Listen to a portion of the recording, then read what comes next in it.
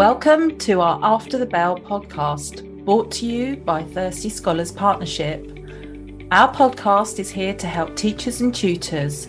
We will be discussing the latest issues in education and sharing top tips for use in the classroom, both face-to-face or virtually. If you work in education and looking to improve or develop your skills, then this podcast is here to help you. Happy New Year, everybody, and welcome to Series 2 of After the Bell podcast, brought to you by Thirsty Scholars Partnership. Our podcast is here to help teachers and tutors, and we'll be discussing the latest issues in education and sharing top tips for use in the classroom. I'm Georgie, Director of Learning Development for the Classroom Partnership, and I'm delighted to be joined today by Helen Morgan, previous Head of School and Associate Consultant, Andy Bridge, current Deputy Principal, and I'm also joined by Lorna Bradford, our Head of Quality Assurance and Impact. Coronavirus and the new Omicron has presented challenges for everyone over the last year, and it's also presented opportunities for us to learn and to rethink the school structures, delivery models, and also support for wellbeing for 2022.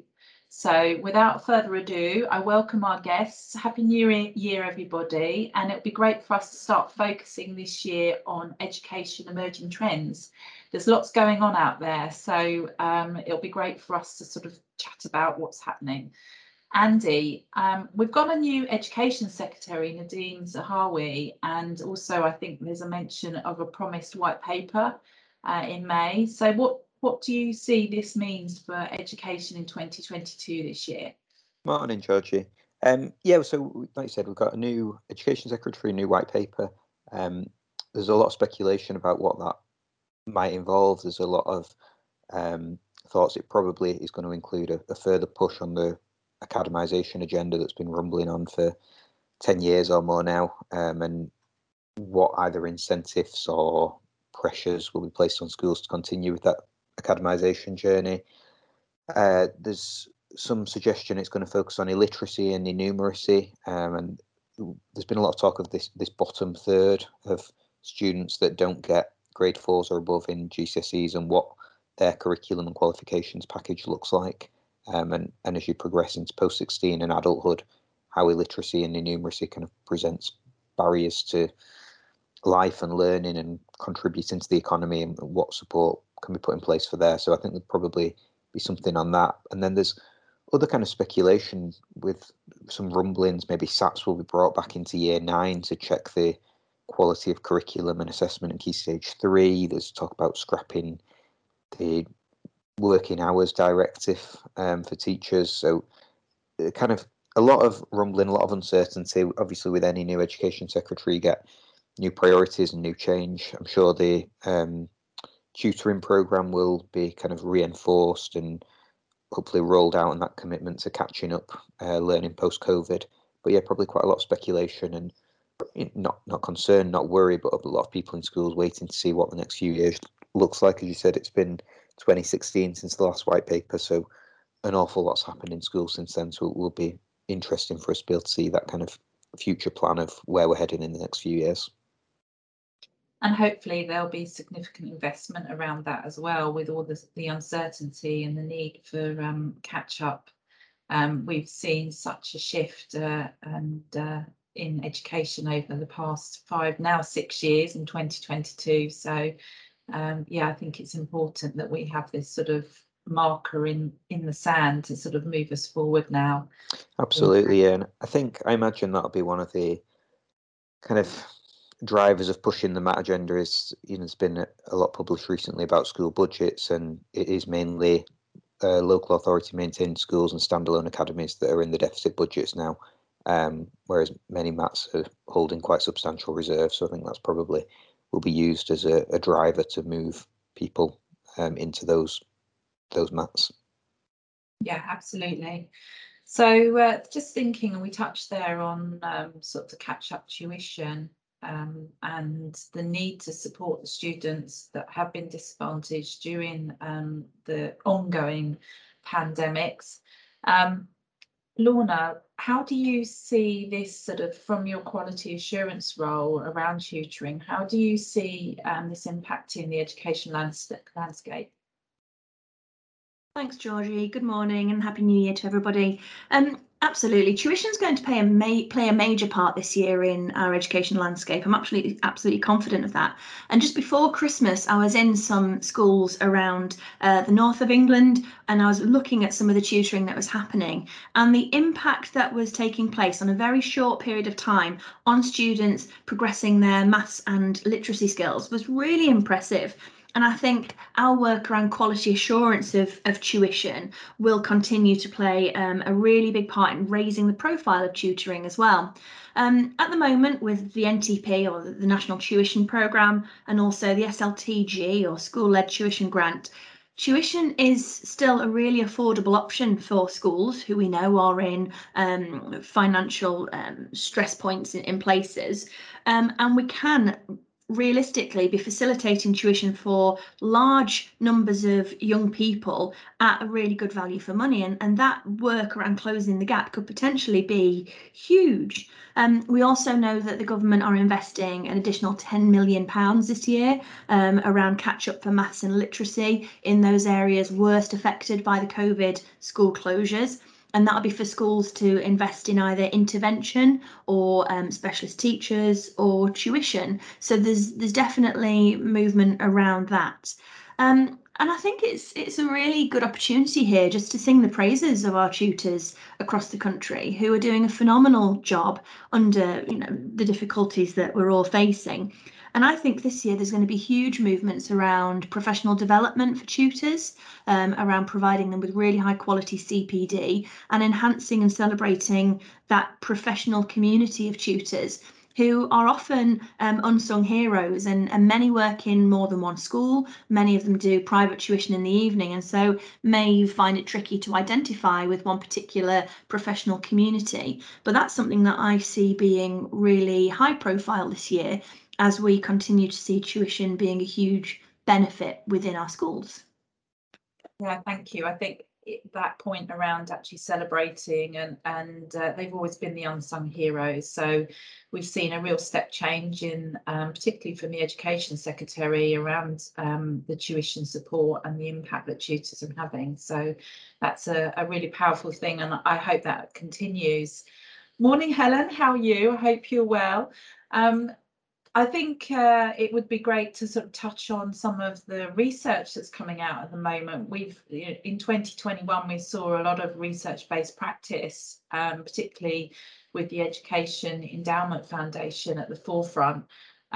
Where do you see sort of some of the research taking us this year in 2022? Hi, Georgie. Happy New Year, everybody. It's great to be here. I think, it's interesting, isn't it, just listening to everybody with the emerging trends.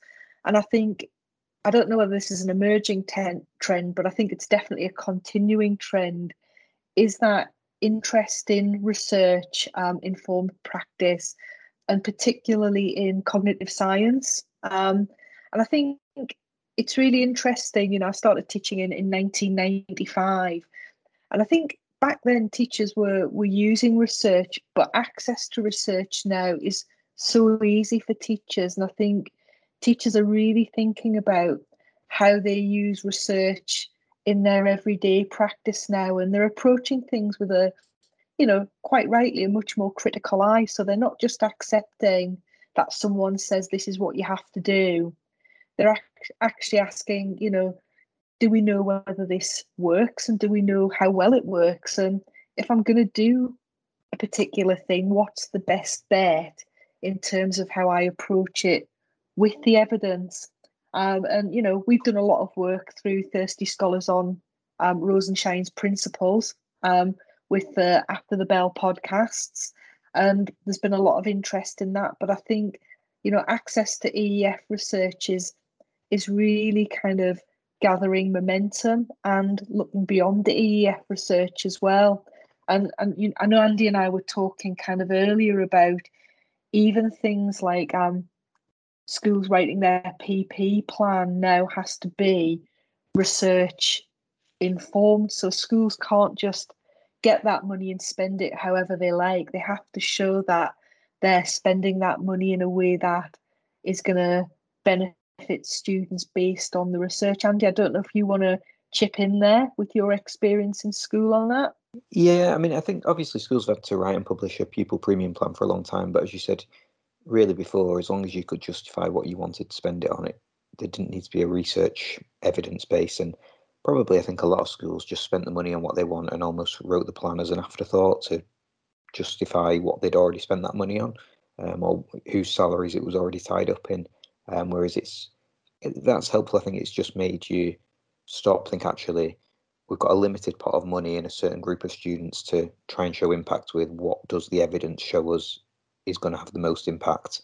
What would be the things we can spend this limited pot on that's going to give our students the best chances? So making sure that staff are, obviously your pupil premium lead probably engages with that research and presents it to SLT, writes the plan, but having all staff have an awareness of that research and why some of those spending decisions have been made, and even filtering through to governors. Like governors usually take quite an interest in pupil premium spending, PP plans. So getting governors and trustees to have an understanding of the research base that's led to those decisions, I think is a good thing. Yeah, I think just kind of linked to that as well, when we think about research, I think it's kind of really gone hand in hand with a shift in practice. I think schools now are much more intentional and deliberate about what they're doing and why they're doing it. So I think things have a really, really strong rationale that's often really well shared and understood amongst staff as well. And I think that's really helpful at a teacher level for teachers, not just to be told to do something, but to understand that there's a really strong literature or research base that underpins what they're doing and why they're being asked to do it. I think also, Helen, it means that you'll have their buy-in as well. There's much more of a community, and it'll have a wider impact if it's actually all of the staff are on that journey at the same time. Andy, do you agree with that? Yeah, absolutely. I think it's I'm all for engaging with research. I think it's probably it's a really positive step to have more staff understanding that research based about cognitive science and the science of learning, and we see that threaded through from the ITT core content, the early career framework, the MPQs, as that golden thread that they talk about. I think there's maybe a little bit more work to do. Helen was talking about that critical evaluation of research, with it almost not being seen as this is the only way, this is the only thing, and actually reading around some of the reading some of the research that sits underneath those papers rather than just solely going off the headlines in the early career framework. You don't want, yes, there's good evidence for those things, but you want staff to understand the reason and the rationale and not just see them as a straitjacket and a constraint. Lorna, is that your experience? Absolutely, I'd agree with everything that Andy and Helen were saying, and I think that if we consider what we've been through over the past year, 2 years now, those experiences are only going to be strengthened, and we'll certainly be relying on the research more so to make sure we're making the right decisions at the right moments with the best intentions at heart. I'd agree completely. It'd be interesting, I think, to see how that pans out. Helen, and you've probably got some experience with this with the ITT review and what that looks like. So obviously, moving to a kind of very research-led profession at the same time that universities are maybe being, or some universities seem to be being steered out of ITT, and it's becoming more school-led, and how that engagement with research continues to look at the heart of that. Yeah, I mean that's a really interesting point, and I think that there is a myth, isn't there, that kind of a research based approach to education is new, because I think it has always been there through HE provision, and I think it would be really unfair to suggest that it hasn't. But I think one of the key things with it is that, good and great practice, my experience would say, looks like lots and lots of different things. And I think what we've got to make sure we do with the research is use it to inform our practice, but not to let it straitjacket our practice. Because at the point where we let it straitjacket our practice, that's when you kind of lose the innovation and the desire to research and ask more questions. And as educators, that's one of the things that we should always be doing, isn't it? We should be asking, how well are we doing? How do we know? How do we actually get better at what we're doing? And it's a continuous process. So if what we do is we just take the research and then we think we're finished and we stand still, for me, that's the point when we probably have lost it as a profession. I don't know it's what not how Andy your and George would teachers say. is like. No, I just completely agree. You wouldn't want that as the teacher for how your students would engage with the material you deliver. You'd want them to question things. You'd want them to probe and understand and read further and consider alternative points of views. And ideally, that's where we'll get to as a profession, with all teachers doing that with the research about pedagogy and curriculum.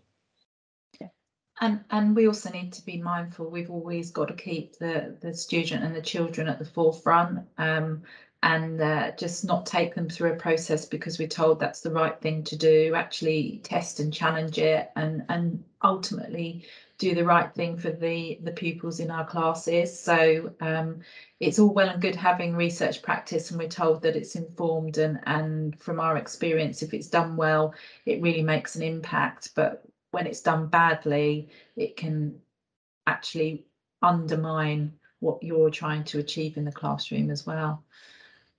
So just thinking sort of about keeping our children at the forefront, I think we're seeing also sort of a real shift towards focus on the whole student, Andy, and personal development, and a much more focus around that. Did you want to sort of share with us your observations around that? Yeah, again, a lot of schools have been doing this for many, many years, but we did go through a period in schools where it was schools and Ofsted were very, very accountability outcomes focused, and the main thing was the percentage of students that pass English and maths, and your progress 8 and attainment 8 figure. And actually, the student experience was almost an afterthought, as long as they got some good headlines in a lot of schools. I'm not saying everywhere.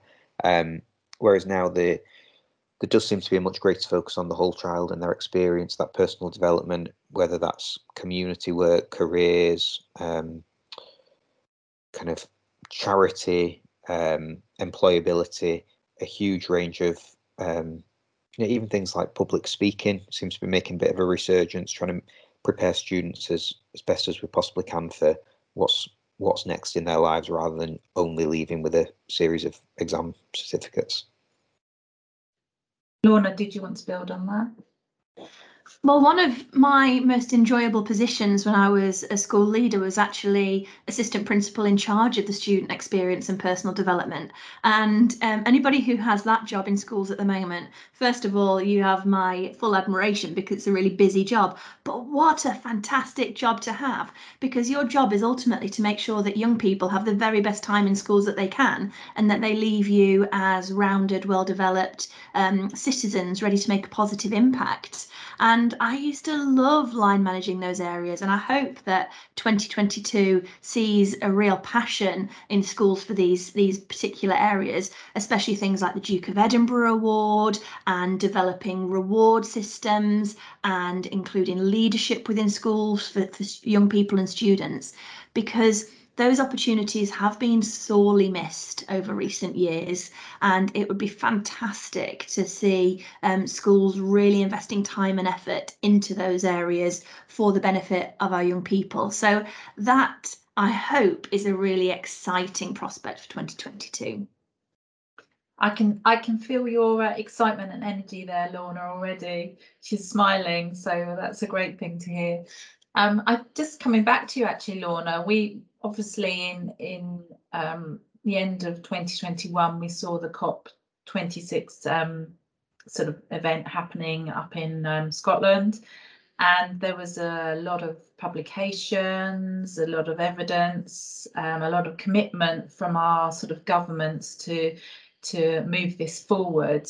How important do you think environmental issues are going to be for schools, and will this remain at the forefront and centre, or is it something that's just going to be forgotten within the challenges of Omicron? Well, the reality is that our school leaders have gone back into a whirlwind of challenges at the start of this new 2022 year. I would really hope that schools manage to find the opportunity to continue to hold the profile of environmental issues where it should be, front and centre, although the reality is that will be challenging for them.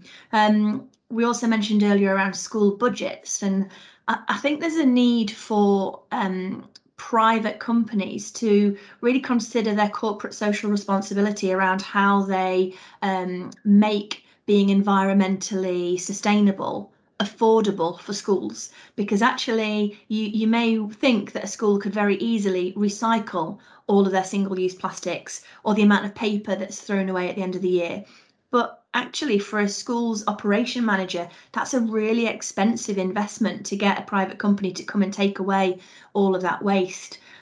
So I think that it will be a challenge. Going back to what I just said around student leadership and the student experience, so many schools used COP26 brilliantly and innovatively to engage the minds of young people to really consider how they become global citizens. And we saw work packs being sent out to schools, and schools were doing their own news reports and trying to be really proactive. There was a buzz, there was a palpable buzz. But then, of course, the news headlines are now completely devoid of all of those stories, and it would very easily slip to the bottom of the priority list, I'm sure. Just needs a few strong voices, I hope, amongst the school communities to keep this afloat. But I think with that one, Georgie, it's a case of time will tell, really. Absolutely. Andy, do you see that being a focus for the schools on the ground? Absolutely. I'd just reiterate what you just said then, Lorna, about anything that can be done to support the financial viability of it, because the cost of recycling bins and like you said, it just seems like such a simple step that all schools should be doing, but the cost is phenomenal to get that waste separated and removed from school. And at a time when a lot of schools are facing budget pressures, you don't really want budgets to be the thing that stops you engaging with that environmental agenda. So absolutely, yeah. Helen, have you had an experience with head teachers that you worked with around this? Have they shared this sort of similar situation? I mean, I'd totally agree, yeah, with what Andy and Lorna are saying about budgets being a challenge. And I think it's a real challenge for head teachers because, you know, if we take the climate challenge issues and the COP26 agenda, you know, there was a lovely post during the whole kind of conference which said something along the lines of, you know, if not us, who? If not now, when? And the level of urgency that's required in relation to that is significant. Yet it's balancing that against all of the other agendas and being able to afford it.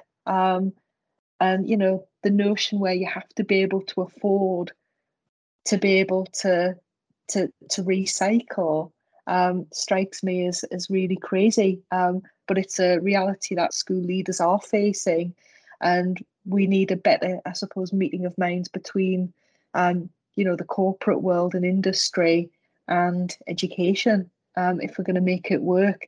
And the question is, you know, where is the hunger and drive for that from the corporate world and industry? Or is it just all words?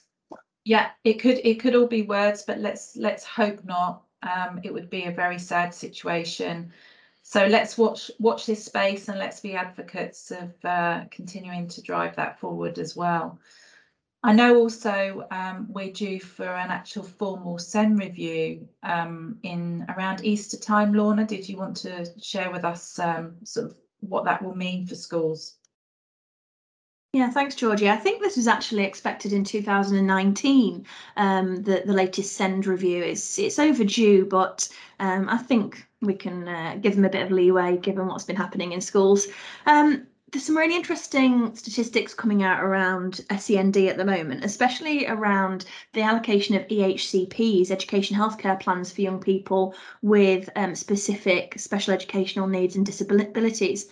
Now, those of us who are old enough to remember the old statements which preceded EHCPs, and they were phased out in 2014, might be surprised to learn that actually there are double the number of EHCPs being approved currently than statements back in 2014. And ultimately, EHCPs replace statements, so it's the same thing. Now, yes, of course, a little bit of population increase, but actually we could interpret that as professionals being better at diagnosing specific needs and our professional development allowing us to support young people and their needs better, perhaps. But on the flip side of that, there's also some concern that actually quite a few EHCP applications are being wrongly dismissed by local authorities, and when they end up at the appeal stage, it's something like 95% of them are actually being pushed through, which could be a suggestion that local authorities are either backlogged maybe with the amount of applications they're getting through, maybe they don't have the funding to see these through, or there's a lack of skill perhaps there to actually correctly put them through. Who knows, it could be many of those different factors.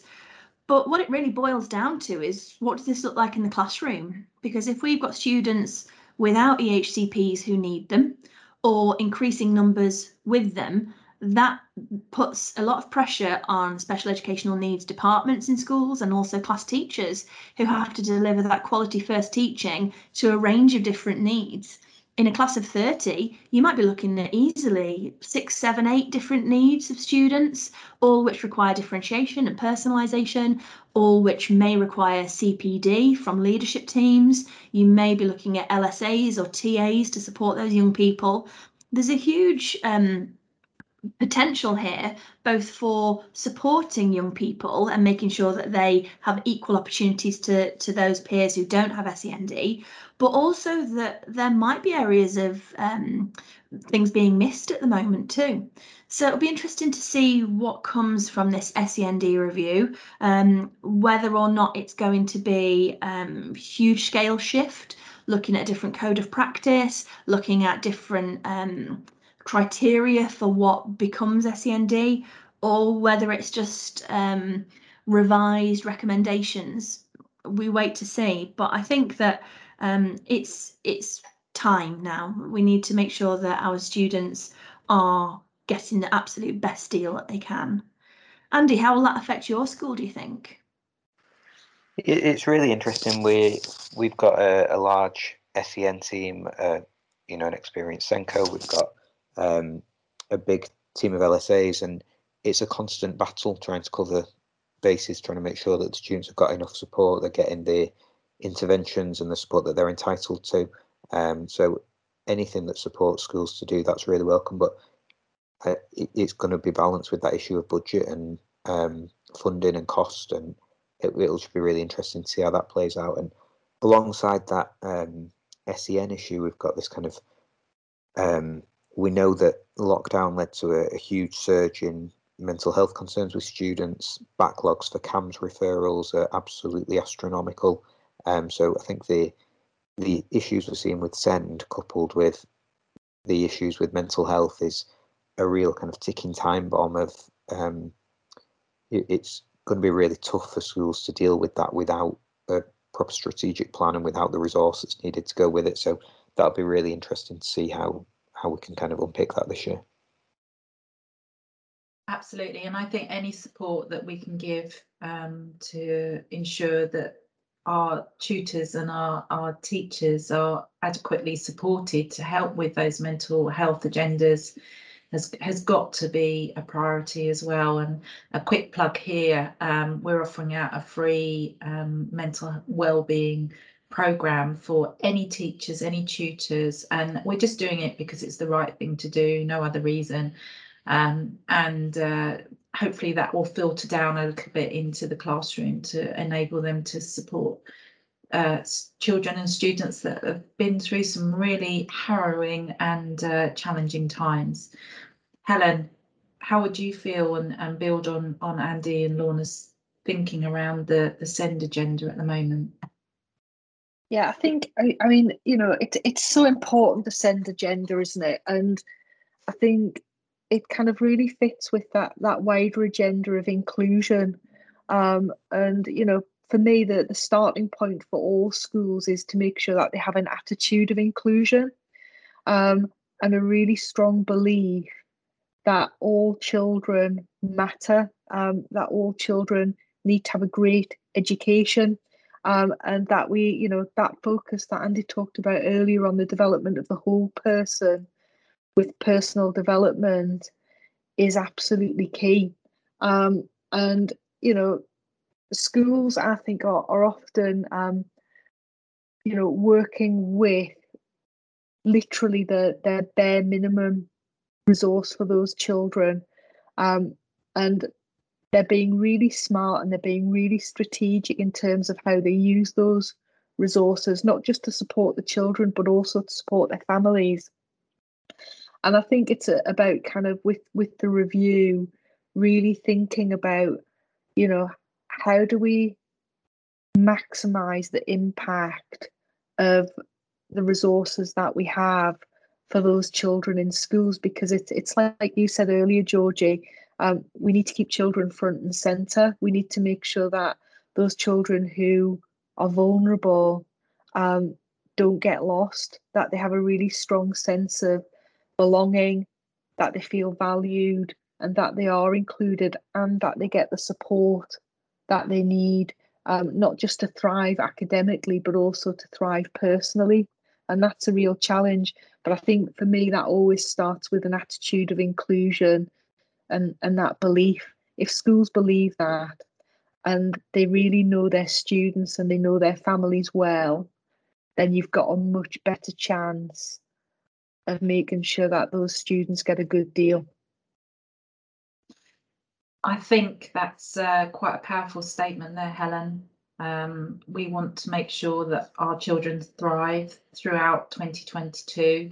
So as we draw to a close with our podcast today, I'd like to go around and ask, what are your key observations or emerging trends that you think we should all be focusing in on? What would be the one key area, Andy, for example, that you would want to focus on for 2022?